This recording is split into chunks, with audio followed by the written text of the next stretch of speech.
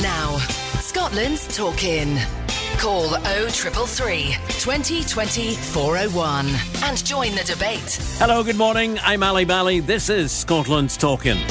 On the programme today, dog control laws in Scotland could be about to be changed. But what does that mean for you? We think the laws in Scotland are just not adequate at all. So the committee is now calling on the Scottish Government to have a wholesale review of dog law in Scotland. I actually hope that when we publish this report today, that the government will be looking at this and doing a lot of work on this over the summer and bringing forward how they are going to review our law properly so we can get this right as soon as possible. Jenny Mara is the convener of a Holyrood committee which has branded the current situation a national crisis because of the number of attacks. But how would you feel about a dog offender database being introduced, dogs being banned from certain parks, and even making it compulsory for GPs and other doctors to report dog bites to the police? Also on the programme today, more people than ever are dying as a result of taking drugs in Scotland. That's what new figures revealed this week, and it's led to calls for a radical change in drug policy, including decriminalisation. Had these drugs been manufactured by a legal pharmaceutical company subject to rigorous regulation and oversight, if he had taken these drugs and got high, would he still be alive? And I believe almost certainly he would have still been alive. Is decriminalisation the answer, or should they still be illegal? And should councils be allowed to use funding for certain policies to plug holes in their budgets elsewhere? That's what we're hearing is happening with Frank's Law, which was passed last year to extend free personal care to under 65s. It is a disgrace what South Ayrshire and any other council that comes along and said, oh well, you know, if South Ayrshire get away with it, we can do exactly the same. Well, not on my watch, they won't be able to. Amanda says the battle for Frank's Law has been won, but the war goes on. This is Scotland's Talkin'. If you'd like to take part, here's the number: 0333 2020 401. Scotland's Talkin', the podcast. It's a campaign to have Scotland's dog control laws overhauled after figures revealed around 4,000 people were ending up in hospitals here every year because of dog attacks. One of our senior reporters, Natalie Crawford, has been leading the campaign and submitted evidence to a Holyrood committee back in February. And now, off the back of that, the committee has published a report demanding the Scottish Government makes a number of changes. Jenny Mara is the committee convener, and she's called it a national crisis. We heard from parents whose children had been maimed, really injured, and have lifelong injuries as a result of that. It was one of the most emotional meetings that the committee has ever done. Among the recommendations is a national dog control database. Dogs being banned from certain areas, and to make it compulsory for doctors and local authorities to report attacks to police, the same as they do for knife crime. Natalie joins us now to talk through these recommendations in more detail. So, Natalie, let's start with the dog database. How would that work? Well, the committee is calling for the immediate establishment of a Scottish dog control database to improve the effectiveness of the Dog Control Act.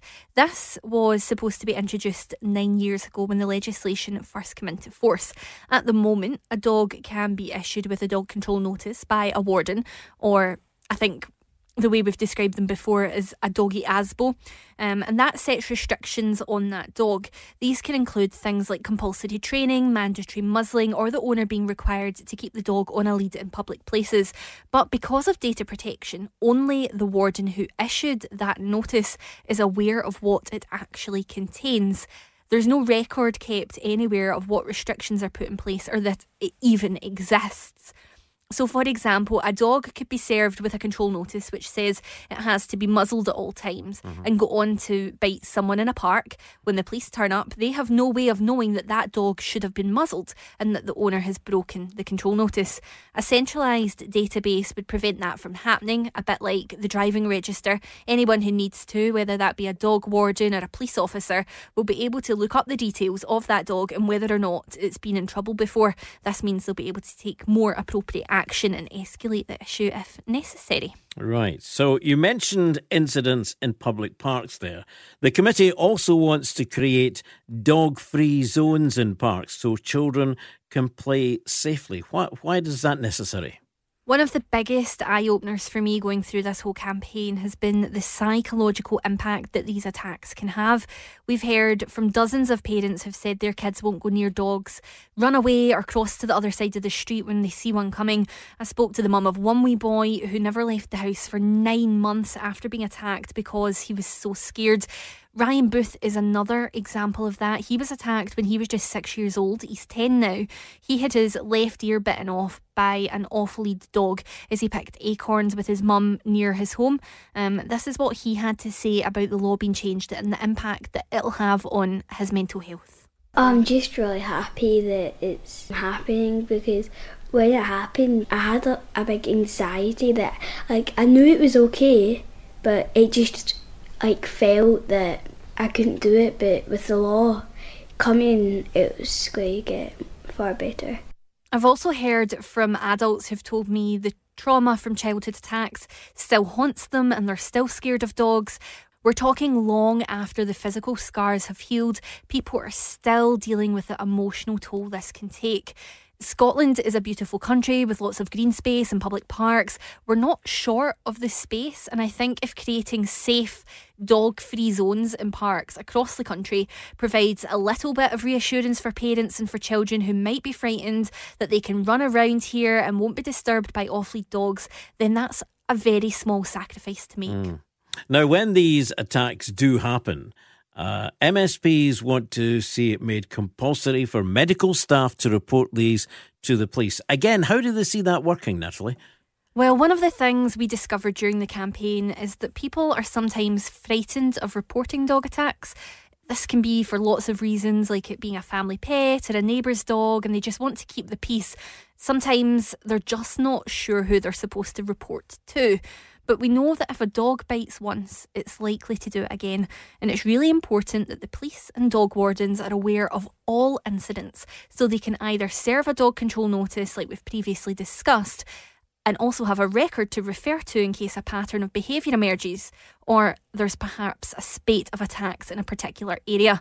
Legislation like that would bring dog control into line with the likes of knife crime, where medical staff are already required by law to report if someone shows up for treatment with a stab wound. This was brought into place to tackle the so-called grass culture, and it would work the same way for dog attacks. Natalie, thank you very much indeed for joining us on the programme today and bringing us up to date as to where it is. That's what the recommendations are, but what do you at home think? Should dogs be banned from certain areas of public parks? Is that fair on all dog owners, or is it something that we should just get on and do? And what about this centralised database to keep track of the bad dogs? We keep hearing councils don't have any money, so who's going to pay for it and who indeed is going to implement it? And should dog attacks be reported to the police by medical staff and local authorities the same way they would report knife attacks? What do you think? This is Scotland's Talking.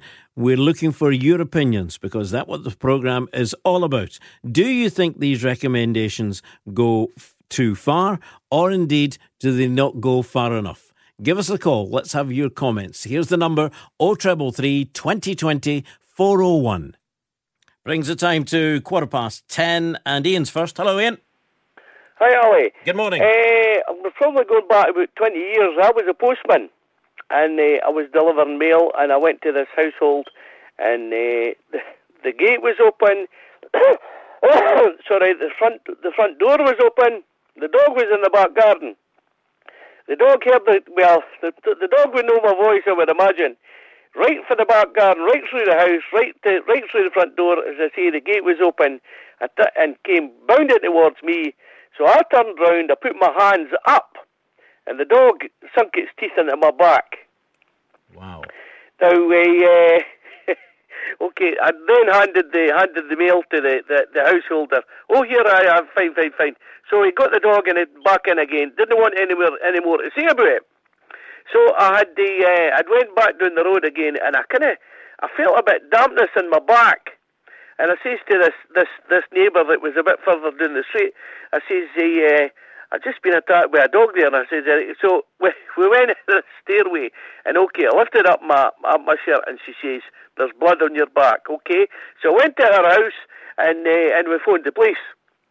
I then phoned the manager at the post office to explain to him what had actually happened. So I went down to the police station. The police came up to the scene of the incident. Spoke to the person. I got in the police car. They took me down to the police station. I got my photograph. The policeman took a photograph of the wound in my back. I went to the doctor. Got a tetanus. All the details and everything were all taken. An Edinburgh paper had got hold of this story that was happening quite a time, maybe a week or two later, and a big half-page article and everything about this and all this, humming and hawing and all the rest of it.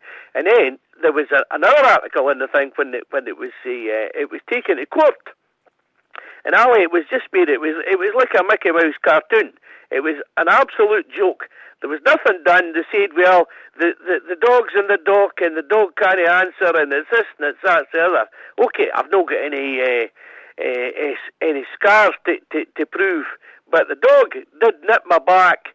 And I know that there's different organisations within the Post Office Authority deal with certain things because fingers have been lost. There've been a lot of attacks and all the rest of it. So after all that, Ian, what would you do then if you were in this committee's situation, or indeed the Scottish Government? Would you be saying that these recommendations go too far or not far enough?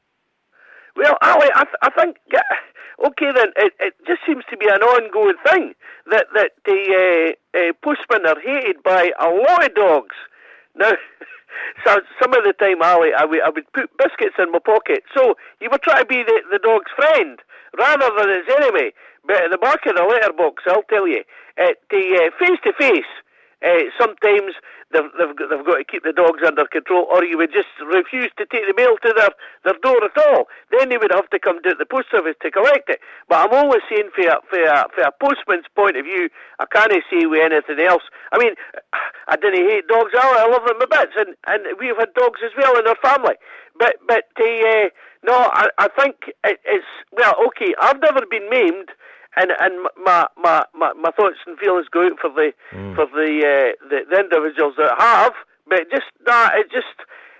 but as far as I was concerned, it was an absolute joke. They were just making out to be it just.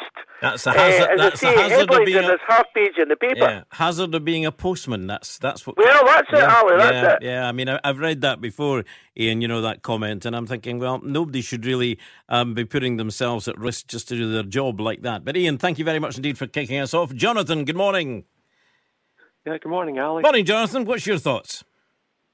Well, I think some parts of this new dog control legislation, or what you want to call it, kind of are going too far, in my opinion. It is. Because one thing I'd like to make an example of is this idea of so-called dog-free zones. Now, relating to the people who've been on, including the child that was on being interviewed, I can relate to actually being really afraid of dogs when I was a child, because believe it or not, even if my family and I do have a lovely, happy Springer Spaniel in the house, I was very afraid of dogs. I'd do the same thing. I'd run across the road. I wouldn't want to go near them. But over time, I was taught by my parents that, not all dogs are bad, and I have to, get over my fears. And plus also my friends were also owning the dogs. And secondly, when families are dealing with dangerous dogs, why shouldn't there be an ability by the parents, if they're taking their children to an area which is very green, very good nature, and all of a sudden they're confronted by a dangerous dog, that they have to use maybe pepper spray to spray it into the dog's eyes so that the dog being caught up with it being stung by the pepper spray in the eyes, would have to roll in the grass for about 10 minutes while they end up doing a rudder and going away from it, and probably phoning the authorities about it. I don't know if that's that would be some pepper spray in the wrong hands. I'm not too sure about that one. And I just go back to your first point there, Jonathan. You said you don't agree with some dog-free areas. Surely parents who do have children who they either have concerns for, who are frightened of dogs, or indeed have had a problem with dogs, wouldn't it be good for them to have an area that they know that is quite clearly designated as there will be no dogs in this park? Well, it would be ideal, particularly, there's already bylaws in place, particularly if in one section of the park there be slides as well as swings, and dogs are already not allowed to go on that area at all. There's barriers that keep the dogs out. So that's why I think these laws are a bit overreaching, really. Right. And secondly, also with the idea of an offender register, I mean, the other concern would be if petty neighbour disputes were taken to another level, where instead of taking into consideration the dog's behaviour caused by how the owner raised it, the neighbours or neighbour involved in a dispute would then try to, even in unrelated terms, report whichever otherwise particularly friendly dogs as being dangerous, as if to try and maybe have a personal axe to grind. Right. They would use that as a bit of a weapon against their neighbours. Yeah. Okay, Jonathan, thank you. It's all about opinions. Thank you for yours. Stephen's got an opinion about everything, haven't you, Stephen? Good morning, Ali. Good morning to you. How are you doing? I'm doing no bad, but I've listened to some of your callers, and I don't know really where they're barking from, because I'm going to tell you this, Ali.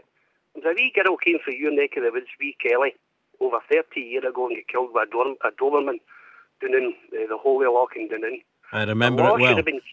I remember it myself, Ali. I just stayed across the road for it. Mm-hmm.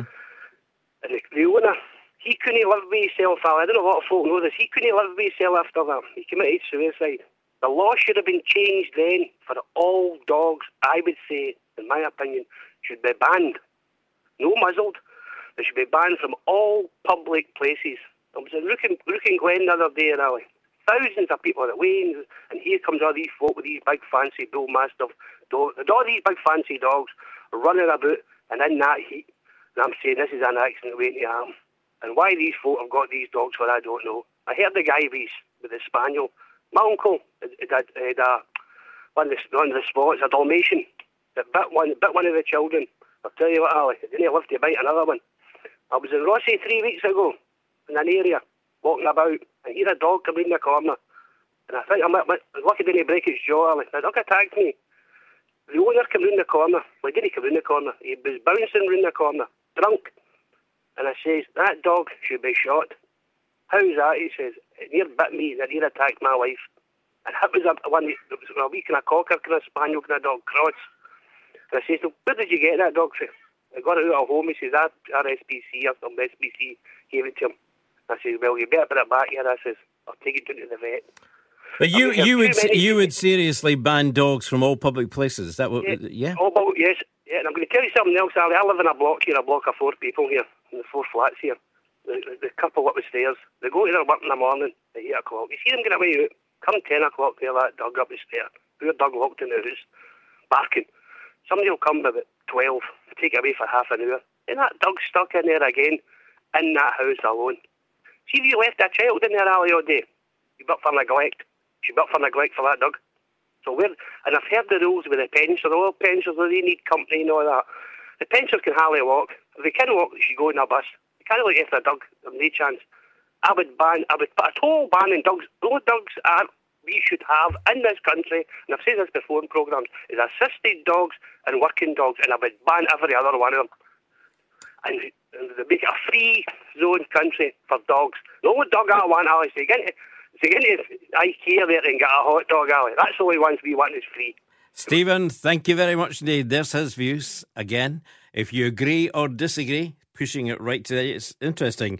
Jonathan thinks that some of the proposals are a step too far, and as far as Stephen's concerned, they're not far enough. What do you think?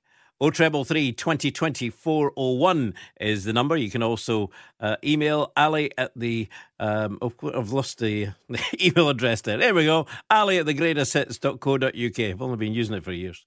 Text number 61054. Start your message with Ali, but love your calls on 033 2020 401.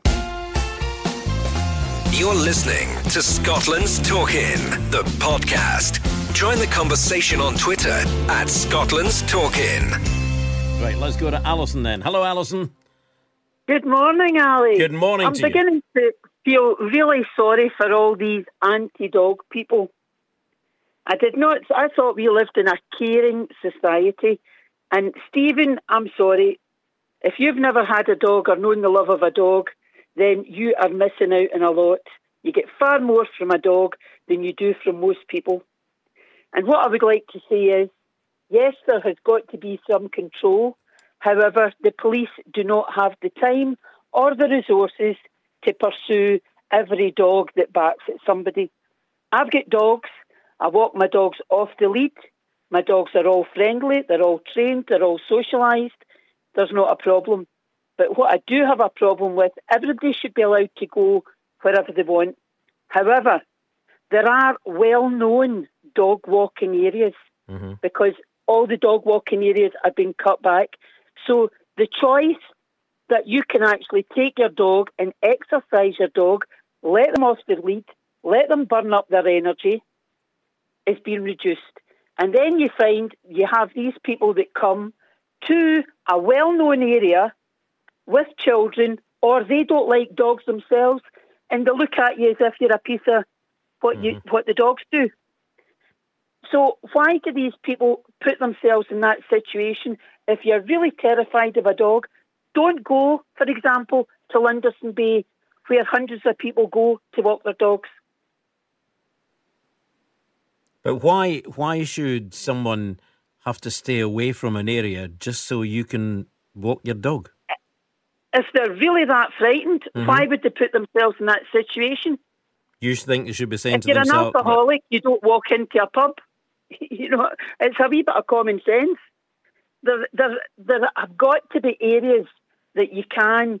Part of the problem is too many idiots get dogs.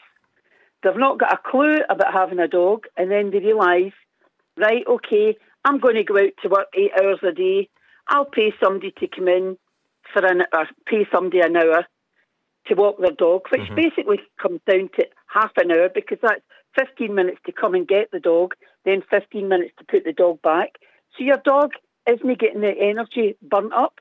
You have to be able, if you're taking on a dog, it's a lifetime commitment. It's like having a baby. You make a choice to have a baby. You promise that you're going to look after that child till it's 18 or 21 years of age. So there is something here... If you have to take on a dog, you've got to promise to look after that dog. So there's something here that you and... Hang on, there's something you and Stephen agree on then. And leaving, as he was saying, you know, one of his neighbours goes away to work in the morning, 8 o'clock-ish, away all day. Somebody comes in, takes the dog out for half an hour. That's the only thing I agreed with Stephen on. Right. That was the only thing I agreed with. Yes, it's not fair. That dogs need company. But loads, hundreds and thousands of people across the country must do that. Go to work and leave their dogs. There obviously is, yes. And some do make provision. Some do take their dogs out for a good hour's walk before they go to work, have a dog walker at lunchtime, and then get the dog out again at night. That's fine. But dogs do need company. And as for posties, I'm sorry about that wee postie, but my wee postie's absolutely smashing. He walks up to my door, and he even opens my door and sticks my mail in if I'm round about. And not one of my dogs has ever attacked him. The only thing they've probably done is drilled in his nice clean trousers. But they've certainly never attacked any postman. Alison, thank you very much indeed for your call. Let's go to Philip next. Philip, good morning. How do you, Ali? Good, thank you. Your thoughts on this then?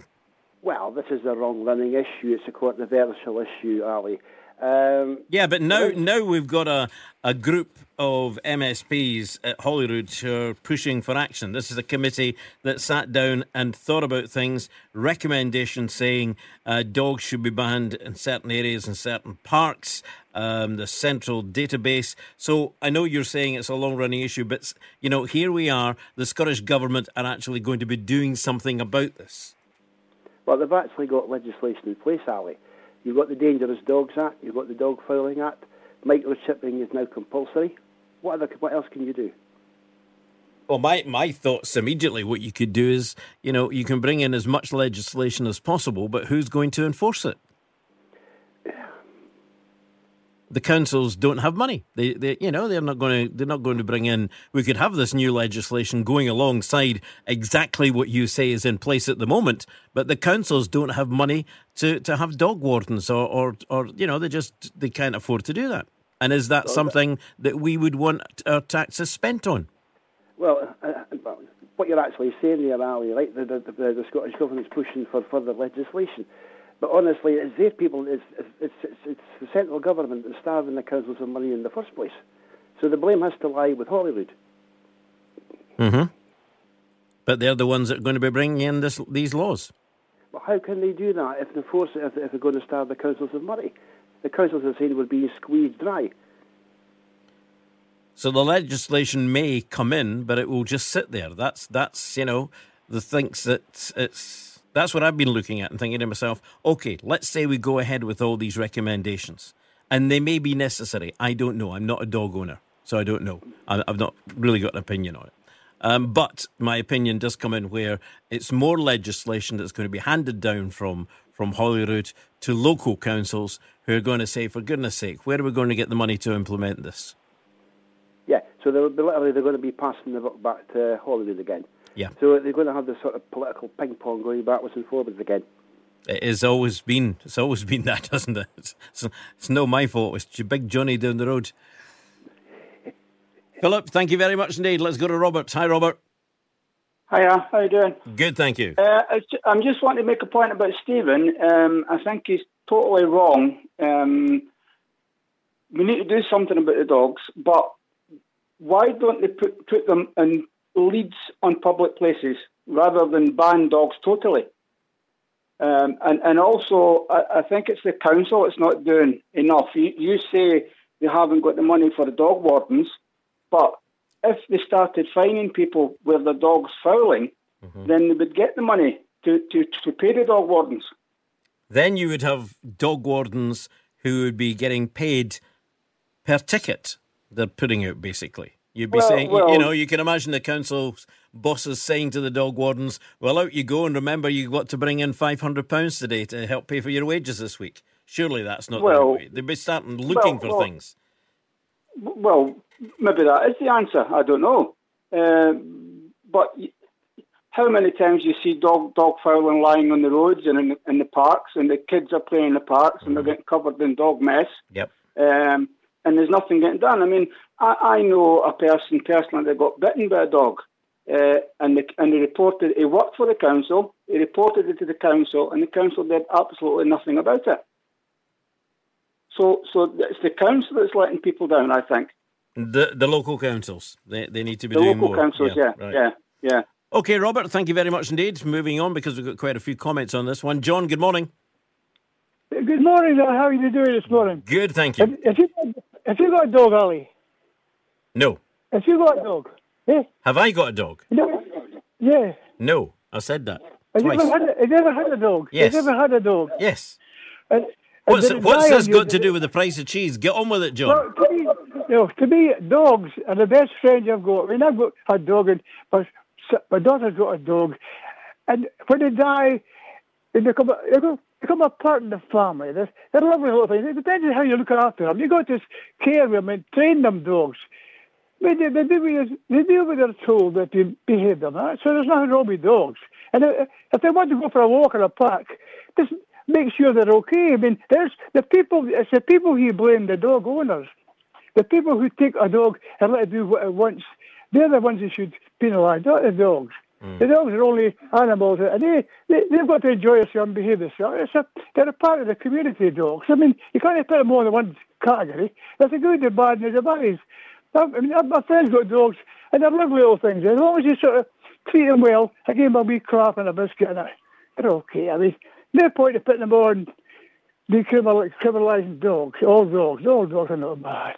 It's not the dogs, it's the owners. Thank you. I'm just looking at a text that's come in here and says, Ali, I didn't know you didn't like dogs. I never said I didn't like dogs. I just never said that. Yes, I've had a dog. I see, you're going on your text here. Somebody called Tracy going on about me saying I didn't have a dog. Well, I don't. 3 daughters and a son. They all have dogs. So anytime I want one, I can get a loan of one. If I want to go for a walk, I can borrow a dog. I'm okay. Keep your calls coming in on that, okay? 0333 2020 401. There's quite a few subjects to get through today. And one that I missed out last week because I ran out of time. So I'm going to bring it in now so that I don't run out of time today because I think it's going to be a busy one. I've got quite a few subjects to talk about. We are no doubt well aware of climate change and things that are harming the environment. I know, but just bear with me for a minute. Not least because of the protests we've seen over the weeks and, changes in our everyday lives, like the shopping bag levy. And now they're talking about 25 pence onto a non-reusable coffee cup. Honestly. But where do we draw the line? We're going to hear from one man from Troon in South Ayrshire on why he started using reusable nappies for his daughter. We'll do that in a moment. Scotland's Talkin', the podcast. Craig Mackay's ditched the single-use nappies once and for all and gone back to how it would have been done in the old days. And he wants more parents to do the same. Here he is speaking to our reporter Natasha Reid. Lovely. So you and your family use reusable nappies. Why? Well, I've got 2 kids. The first, my son, who's 7, we had planned to use reusables and didn't really get round to it at the time. But when our second one came along, Ailsa, she's just over a year old, we sort of took the plunge then, and we just took the decision, like, let's get them and try them out. And they've been great. I mean, they really have worked well. We've even travelled abroad with them, so now they certainly work for us. And was it just a case of, not having to go out and buy nappies all the time, saving money, good for the environment? Are these the kind of things that you were thinking of? For me, the environment's a huge part of it. When you think of the amount of nappies that go to landfill, I looked at some figures there, and it's something silly like 187 billion nappies every year across the world that get thrown out. And I mean, they're made of plastic; they're not recyclable. And I mean, I know some of the companies are trying to look at making biodegradable ones, but that's still not going to solve the solution. It's still creating waste that we don't need to. Reusable nappies, there's nothing new about them. I mean, that's the way it's been in the past, but in recent decades the companies making disposables have obviously marketed these products and they've become the norm. I guess when people think reusable nappies, they probably have horrible images of their head. How does it actually work? They're actually, I mean, modern nappies are quite different to your traditional terry toweling or the big safety pin. I mean, they are shaped with like either Velcro or poppets to hold them, and I mean they're very similar to disposals to put on, just wrap round, and it's very straightforward. There's no difficulty that way, and again, different from terry toweling, you don't have to soak them or anything. You just keep them in a bucket, throw them in a washing machine, and that's them dealt with. So it's just as easy as normal? I would say so, yeah. I mean, having used both, if I can say, we've probably had fewer accidents with the reusables. I think they'll be more reliable. It's just to have the will there. I think it's a win-win situation for the environment, for people's pockets, and even for the council in terms of the amount of landfill that has to deal with. So it's certainly something I'd like to see progressed. What an amazing figure that Craig just came out with there. 187 billion disposable nappies a year across the world. 187 billion. And they're not disposable. That's the whole thing. So do you think this is a realistic change you could make in your household? Or is it too much of an ask? Too much of a problem? Well, Kate Graham from Mauchline runs what's called a nappy library in Ayrshire and says there are so many options for parents and certainly nothing to fear about reusable nappies. We're all probably thinking, how do they actually work though? some of us can remember how they work. Here's Katie. So the best method and the best way that I've found of keeping nappies really clean, staying free and making sure that you're not leaving waste sitting for days on end, what I like to do is at the end of each day I like to clean out my nappies, so essentially using a fleece liner, which is a nice soft stay dry layer that sits on the very top of the nappy closest to baby skin. That catches any solid waste and that can literally be shook over the top of your toilet pan and your waste goes in there. Something I found out just when starting to do cloth nappies was that no human waste is actually supposed to go to landfill at all. So even if you're using disposable nappies, you are supposed to remove the waste from a disposable nappy before putting it into the bin. I know not everyone does that, or even the majority of people, but it's just interesting to note that that is what you're supposed to do anyway. With a tiny newborn baby up to 6 months, if they are exclusively breastfed, the whole cloth nappy can just be put straight into the washing machine because breastfed poo is water soluble. Anything, if they have any formula or if they've started to eat food, that waste has to be removed before you put it into your machine. And as I said, the best way that I found to do that is to use a fleece liner, which catches all the waste and is very easily shooken off above your toilet pan, and your waste goes in there. So even if you just say, well, I'll do one cloth nappy when I'm at home in the evening, or I'll do one overnight or whatever, if just that one a day, not only does it save such a lot for everybody, but also it might encourage you, seeing how well that one cloth nappy goes, that you might decide, actually I can do 2 cloth nappies a day, or I can go full-time cloth. It's literally just, it can fit into your life any way that suits you, and I just would say to everyone to give it a try. So what do you think about reusable nappies then? Have you used them? Are they really an easy solution for families, or just a nightmare for you? You know, if you've used them or maybe not been used to use them, there will be many people listening to this programme that only used them, I would imagine. How environmentally friendly is it? Surely you'll be doing more washing, loads more washing, trying to make sure you've got your reusable nappies dry and ready. And we all know how much energy washing machines and dryers use. So here we are again. You see, it's going round in this circle, because don't use the disposable nappies, use reusable ones. But of course, you got to use the energy to get them washed. What are your thoughts on that? As I say, there are no doubt some people thinking, what's he going on about? A new thing called reusable nappies. Been there for years, I know. But to some, they're new, and it's all about the environment. So your thoughts on that? And also John sends me a wee text here. He says, I heard you mention the levy on coffee cups. Please bring that up as a subject. Okay, I'll throw it in now then as part of the environment. When we're talking about the environment, the news released this week that tea and coffee lovers face paying an extra 25p, or up to, some are saying between 20 and 25p, if your hot drink is sold in a disposable cup. So if you just run into a coffee or tea shop, or indeed a petrol station, you want a cup of coffee, you don't carry a reusable cup around with you, you're going to be charged an extra 25 pence. SNP chiefs vow the nation will go it alone with the latte levy. It's been labelled here in one newspaper report. It's been proposed by an expert panel. We need a fundamental move away from single-use disposable drink cups.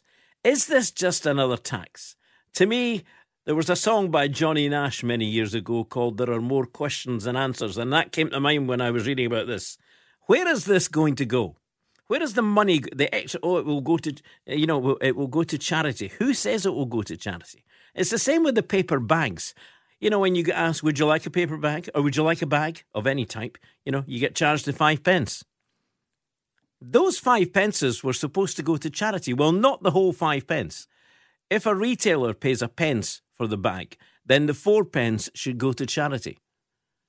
But I've asked a couple of people behind counters when they say, do you want a bag? And I say, where does the money go? Oh, it's the government. It's not the government. It's the shopkeeper if they're not giving it to a charity. Many shops sit with collecting cans on their counters and say, just put the 5p in there. So will this be another 25p a time for a cup? What are your thoughts? 0333 2020 401. You're listening to Scotland's Talkin', the podcast. Join the conversation on Twitter at Scotland's Talkin'. We've been talking about a Holyrood committee this week demanded dog control laws in Scotland are immediately overhauled, labelling it a national crisis because of the number of attacks. But I've been asking you how you feel about a dog offender database being introduced, dogs being banned from certain parks, and even making it compulsory for GPs and other doctors to report dog bites to the police. A lot of coming through on calls and also comments on social media. Love to hear from you. Here's that number again if you want to talk about that. 0333 2020 401. Also talking there about nappies and the old terry toweling nappies, the reusable ones. Should be using them again because of the environment. Here's an interesting comment from Kath. She says, it's not just nappies that are going to landfill and taking hundreds of years to degrade, causing environmental concerns, but also incontinence pads too. The NHS estimates that incontinence affects between 3 to 6 million people in the UK. The true figures are very difficult to predict, as many people are too embarrassed to go to their doctor to discuss their symptoms and therefore get help they need, which could help them and stop them the need to use the pads. Kath, thank you for raising that.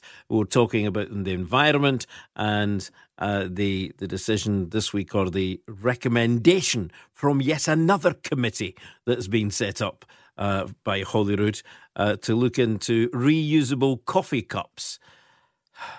I agree with you. I think it's just another tax on the public. Well, I'm not sure that it's a tax, Elaine, because, you know, if this 25p just disappears, it's actually profit to the retailer or whoever's selling it. But will they want to put their prices up by 25p? You'd see coffee and tea wars coming on the high street. Thanks for that. Here's one for you, says Crash the Postie in Elgin. It'll now cost you £1 to put air in your tyres from a supermarket petrol station. And they even have contactless. Nothing is free now. I know, but this is an extra addition, 25p onto your coffee cup. They say, well, and part of them, again, there was more questions than answers on this thing, but it was suggested that the 25p would go to charity. But does that just come around? I mean, is there any guarantee that the shop you go to today that charges you 5 pence for a bag or whatever, is there any guarantee it's going to charity? I just asked the question. That's it. I doubt it in some shops. Here's comment. Ali, don't think all dogs should be banned from all areas, as Stephen was suggesting, but if you have a dog that's dangerous, i.e. bite, then surely it's the owners that are responsible for the action of the dog. So maybe it's the owners that need to be investigated to see if they are capable of having a dog in the first place, as they are the ones that should be able to control their dog. It's true, isn't it? It's true. You just go and buy a dog. Simple as that. If you want a dog, you buy a dog. Should there be controls on those who have dogs? Here's one from Jan. She says, I've always said all dogs should be on a leash in all public areas at all times. That's an interesting one. Jan thinks all dogs should be on a leash in all public areas at all times. What are your thoughts on that? Stephen, another Stephen here. There is no such thing as a bad dog, only bad owners. There's a reason why dogs attack, and it has to do with humans and their clear inability to look after them and their supreme lack of knowledge. People who wish to have a dog should be made to pass a test. See, there we go again. You can just go and buy a dog. Surely there should be some way of doing it. That other Stephen lacks knowledge with the stupid statement that all dogs should be banned in public places. Now, Stephen, there are no stupid statements on this programme. It's everybody's opinion. Everybody has their own opinion. Stephen happens to think, through whether it's his own thoughts or just his experience, that dogs should be banned from all public places. So that's his opinion. What's yours? I was on holiday recently in Perth, Western Australia. Dogs are very well in control. They're kept under control. No dogs are permitted into the city, with the exception of guide dogs. The beaches are exceptionally clean. No dog mess anywhere. It made me feel absolutely ashamed that I live in Scotland with no proper dog laws and the amount of dog mess. Ban dogs from towns and public places. That's the comment from Brenda. Keep them coming in. 0333 2020 401 is the number. You couldn't miss the news this week. More people than ever are dying as a result of taking drugs in Scotland. That's what we heard this week when the latest drug-related death figures were published. 1,187 lives lost in just 1 year. That figure is 27% higher than the year before. It's the highest per million people of all European countries and the highest it's been since records began in 1996. The question is, why? Why is Scotland unable to get on top of this? Well, these figures have prompted calls for radical change to policy here, including decriminalisation. So making it legal to use drugs for recreational use, but it would still be against the law to deal them.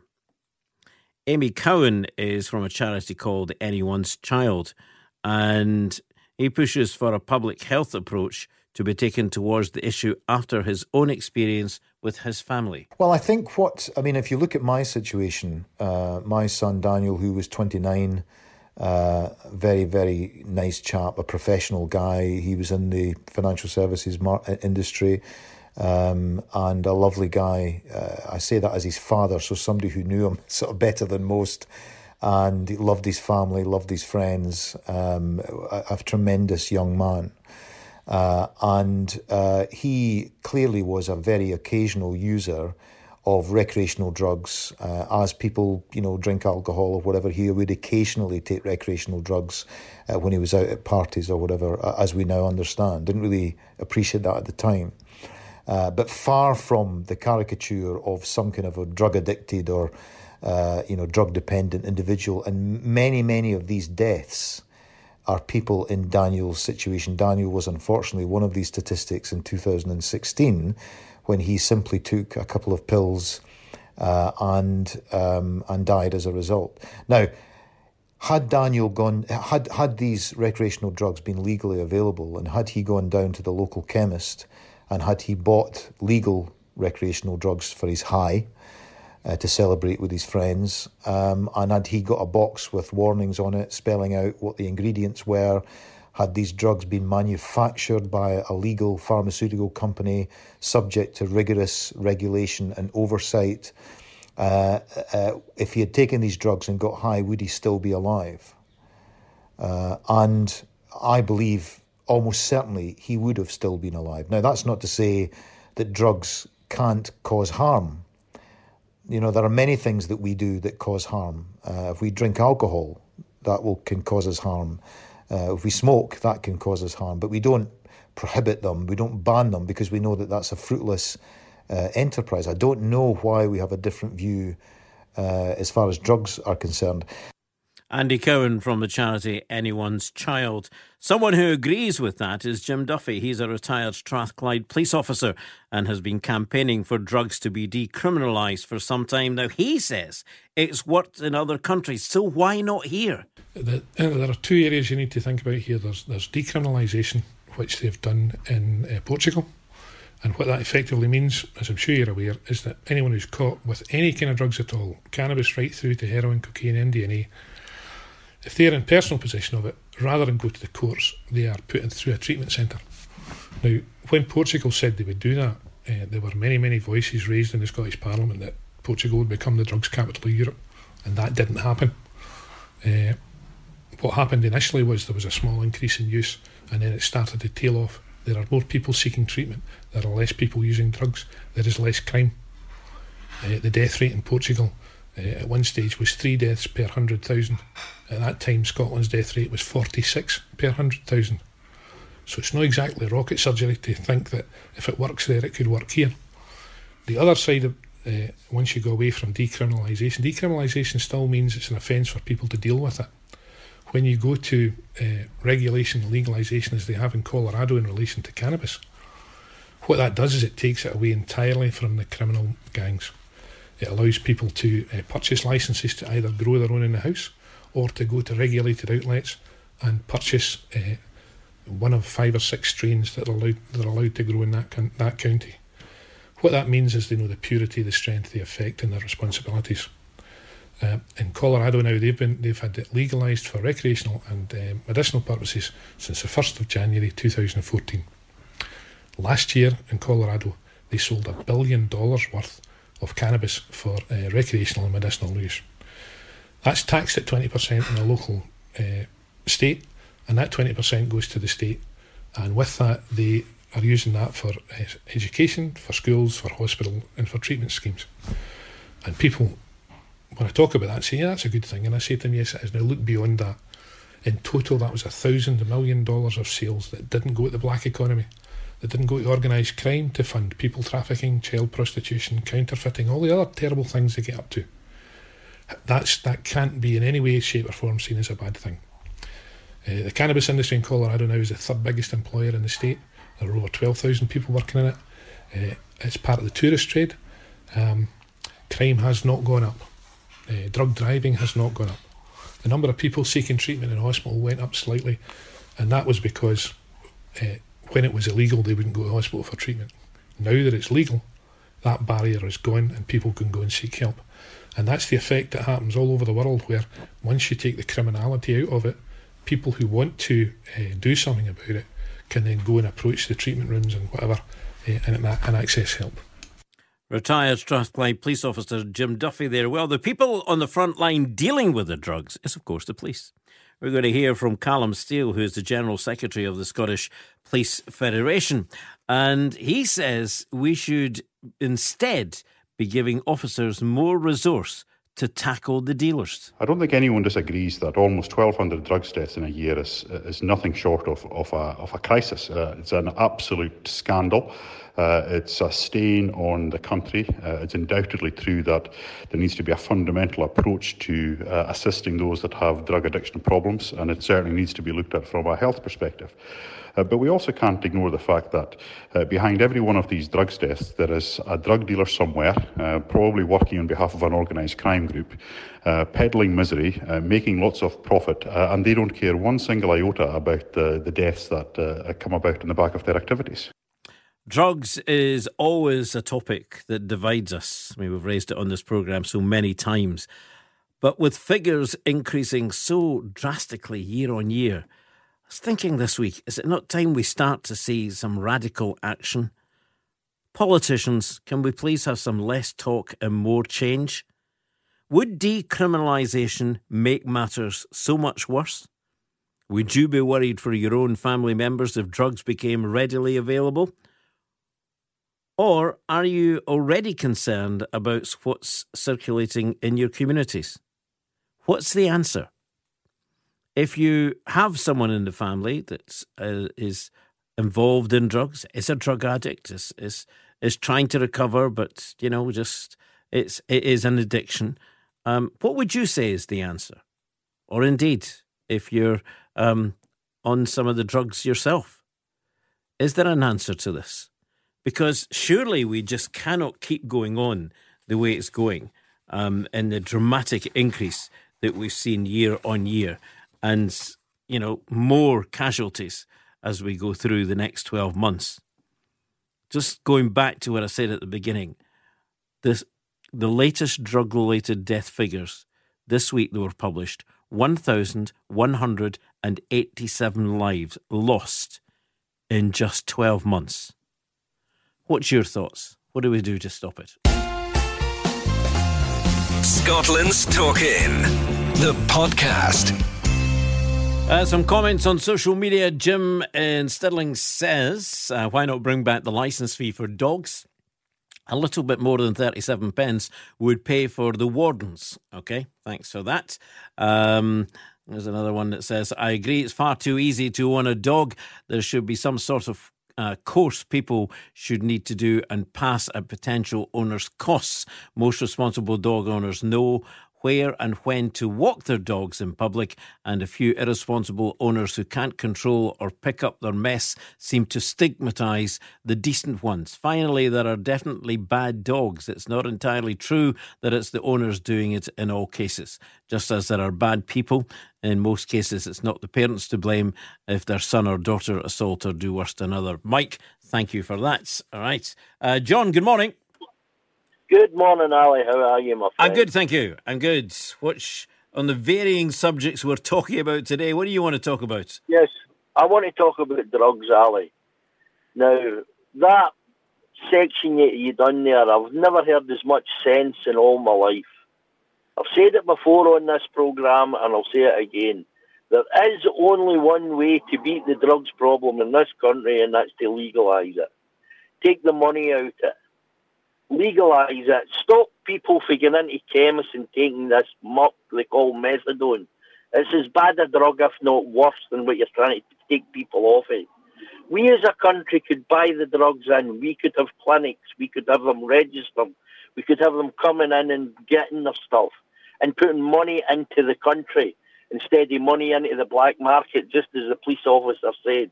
It's the only way forward. But our councillors, our MPs, haven't got the backbone to stand up and be counted and accept it is the only way forward. Pumping more money into police officers, Ali. If you take a dealer off the street, 3 come in his place. We know that. They've been running around in circles for years with this problem, and it's not getting any better, it's getting worse.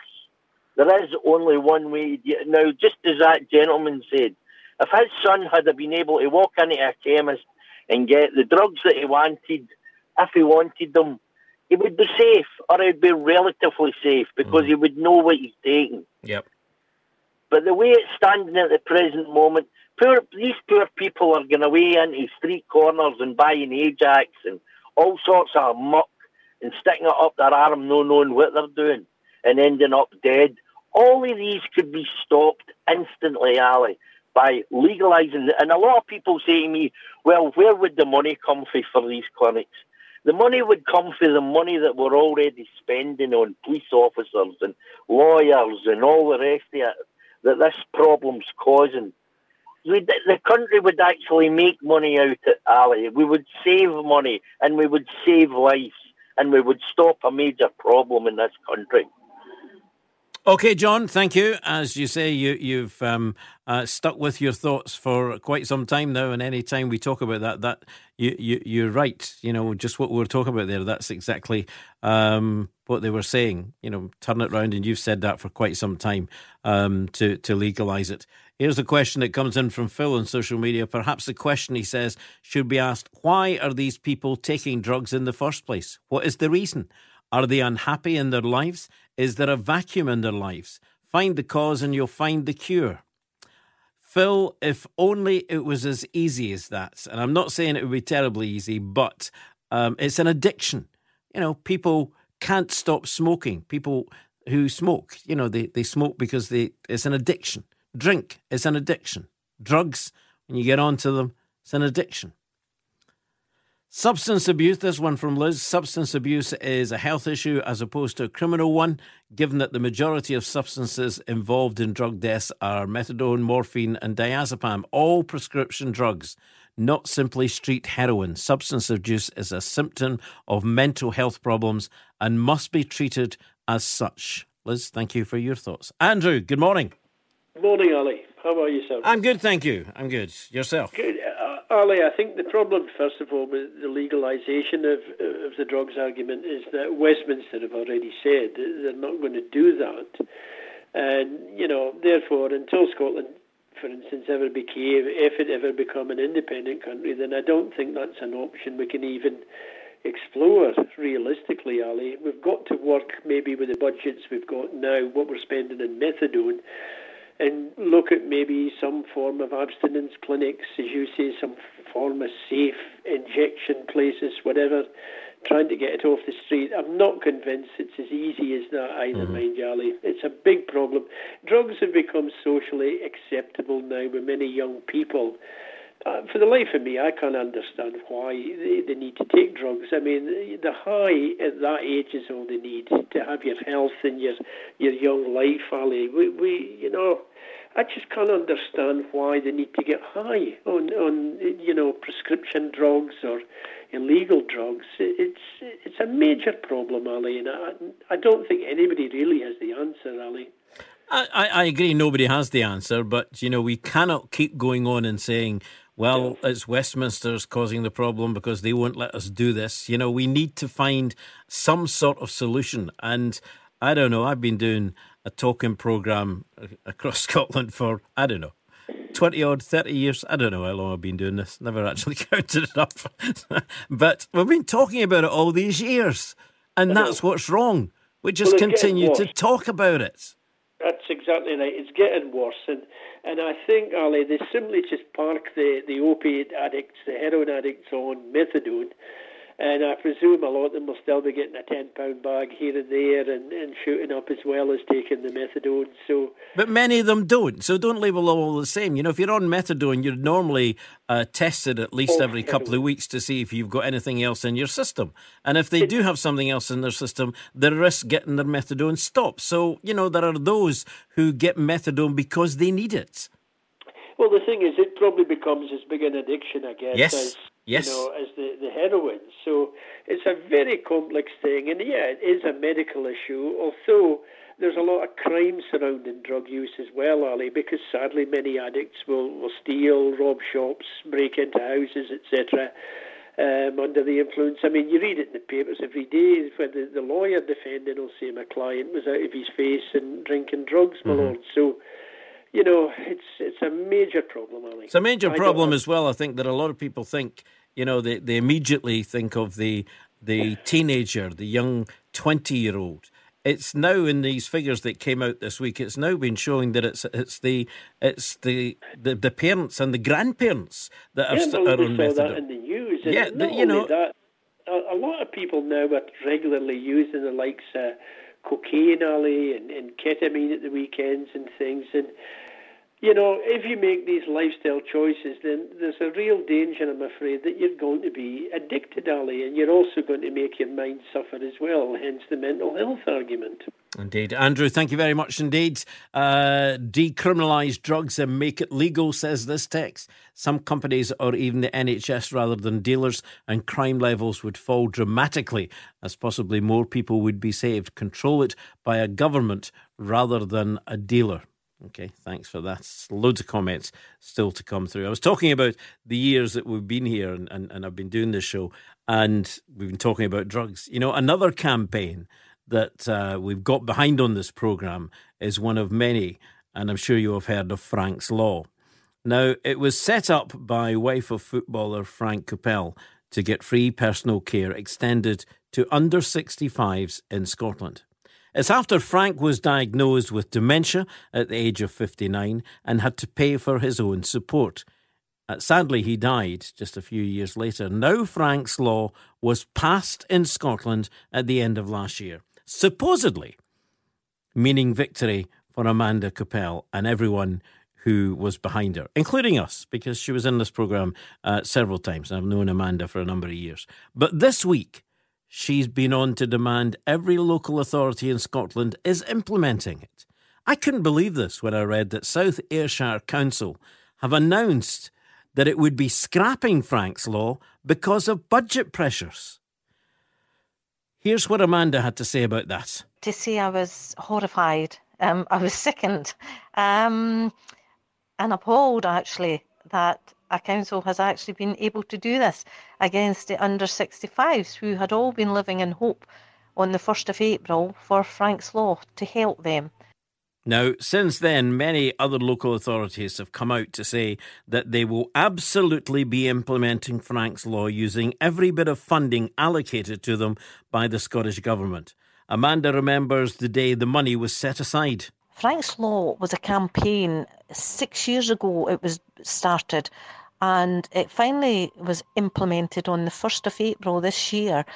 And I do remember being at the budget in February, sitting in the gallery and listening to Mr Mackay announce, his budget, and I was also delighted to hear that £30 million was going to be,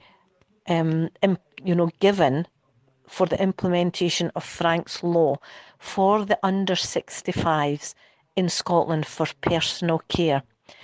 I don't remember the actual day that was. I'm sure somebody would like to just, tell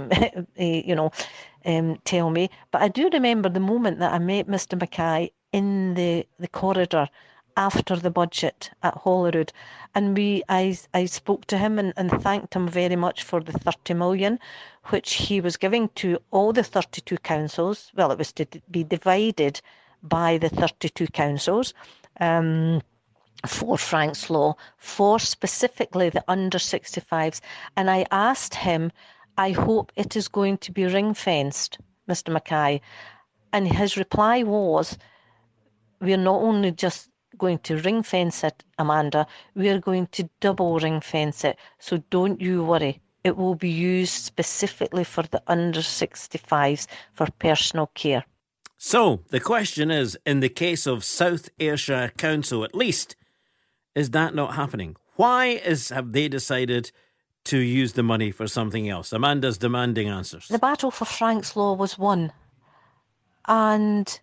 But the war is still going on, and that saddens me, and I know it would sadden Frankie if he was here just now, and all the other under 65s, and it'll sadden all these members, these proud members of Frank's Army, who stood shoulder to shoulder with me throughout that campaign, and they came from all walks of life, all ages, creeds, colours, genders, and like me, they were absolutely ecstatic when they heard that Frank's Law was going to be implemented. But as I say, the war is still going on, and it's something that I would never have envisaged, because on the 1st of April, I really thought that was it. And why is it not it for the residents of South Ayrshire? Are you, or do you know of someone benefiting from Frank's Law, free personal care for the under 65? What difference has it made? And how do you feel that it could be a lottery on whether you get it or not, depending upon where you stay? If you stay within South Ayrshire Council at the moment, how do you feel that is not going to... The money's there, but they're going to use it for something else. Surely that is wrong. Surely the Scottish Government should step in and take the money away. Should under 65s have to pay for their own care if they have the same conditions as illnesses as over 65s? That question really has been answered because Frank's Law is there. But are councils left with no choice but to scrap important schemes because of a lack of money coming from Holyrood in the first place? Your thoughts? 0333 2020 401. You're listening to Scotland's Talkin', the podcast. Join the conversation on Twitter at Scotland's Talkin'. I just want to mention a competition that we're doing because I think it's one that, if you look at your bank balance the week before payday, if you're monthly paid, and not that Kieran's counting down the days or anything. You are counting down the days. I'm always counting down the days. Counting down the days, right, okay. As you look at it, it's getting closer to payday. We're running a competition at the moment that we've got problems giving the money away. It's astonishing, isn't it? I say problems, but it's fun as well. We play, as always, the best songs from the 70s, 80s and 90s from the world's biggest artists. And those big names are worth thousands of pounds to you every day. Cash Superstar, that's what we're playing at the moment. And on Friday, the Cash Superstar David Bowie was worth £5,270. I would happily take that. I know, you would take it, right? So you would think that if you phone to take part in the competition and you're told we may call you back at 3 o'clock, you'd have your phone switched on. Oh, my phone would be not leaving my side whatsoever. Well, the computer threw out a name on Friday and the person's phone went to answer phone. So no one won the cash, which means tomorrow it's a massive rollover. There'll be even a bigger amount of money to be won and a brand new Cash Superstar to remember. So be listening just after 8 o'clock tomorrow morning on The Breakfast Show for the Cash Superstar, and that money could be in your pocket. There are a wee plug for that. So Kieran been going through the calls and taking your calls today, and also looking at some of the comments on Twitter. Let me just start off with one here on social media and do a roundup of all the subjects here. K Smart says, so Stephen would ban dogs completely. He should be banned completely, or as he suggests doing to dogs, should be taken to the vet. The man's a muppet. Louise says, love him or hate him, I must admit occasionally he does raise some very valid points. Just not this time. Okay, so that's so going she on disagrees there. there. Yeah, that's going on currently on my Facebook page, Ali Bally Show. Just log on and see there's quite a bit of conversation going on there. All dogs should be muzzled outdoors. It's a no-brainer, so why don't they make it law? That's Ian Gregor. I've got more on dogs. There's one here that says, responsible dog owners would not let this happen. More needs to be done to control and train the owner more than the dog. Bring back licenses or something that actually tracks who owns dogs. Well, here's one from Anne. She says it should be mandatory that dog breeders need to properly check out people that they're selling dogs to, as cat and dog homes and Dogs Trust do when they rehome dogs. Maybe they need to consider bringing back the dog licence and making it compulsory to attend puppy and dog training classes. The Kennel Club have a good citizen scheme where they assess the dog on many aspects and also check their temperament and their owner's skills. Dogs should be on a lead. That comes from Anne. Mm-hmm. This is also quite an interesting one. It's quite short. It says, why not create dog parks like they have in America? I never thought of that before. All right, no, until no, now. No, good. Okay, on to on drugs here then. And well, let me go to this one first regarding the Frank's Law. This one's from Tony. Tony says, the basic problem here is that the Scottish government are asking the local authorities to do even more with less cash. I accept what we're saying, this is a Frank's Law, is a good thing. However, South Ayrshire councillors were elected to that role by the constituents to make the decisions that are right for South Ayrshire. And if they see an opportunity to plug a hole somewhere with that money, that's what they should do. Only the residents and the voters at the next election will decide if they've got it right. And this is one on drugs. This one says, the war on drugs has utterly failed. Time for decriminalisation, legalisation, and it to be treated as a health issue. Okay, I'm back on dogs here. There should be some sort of course people should need to do and pass at the potential owner's cost. I read that one. That was from Mike. Okay, thank you for that. And your next one? I've got one last one here on dogs. Why don't we just ban irresponsible humans from owning pets? There are no bad dogs, just bad and cruel owners. Great. We all pay into the national insurance and pay our taxes, says this one. So there definitely should not be a postcode lottery in relation to our NHS or social care provided by local authorities. We're supposed to have health and social care integration, which was supposed to improve our health care. Our Health Secretary Jean Freeman and Derek Mackay, who ensured Amanda Coppell that the money would be ring-fenced, now need to show their teeth and authority and keep their promise.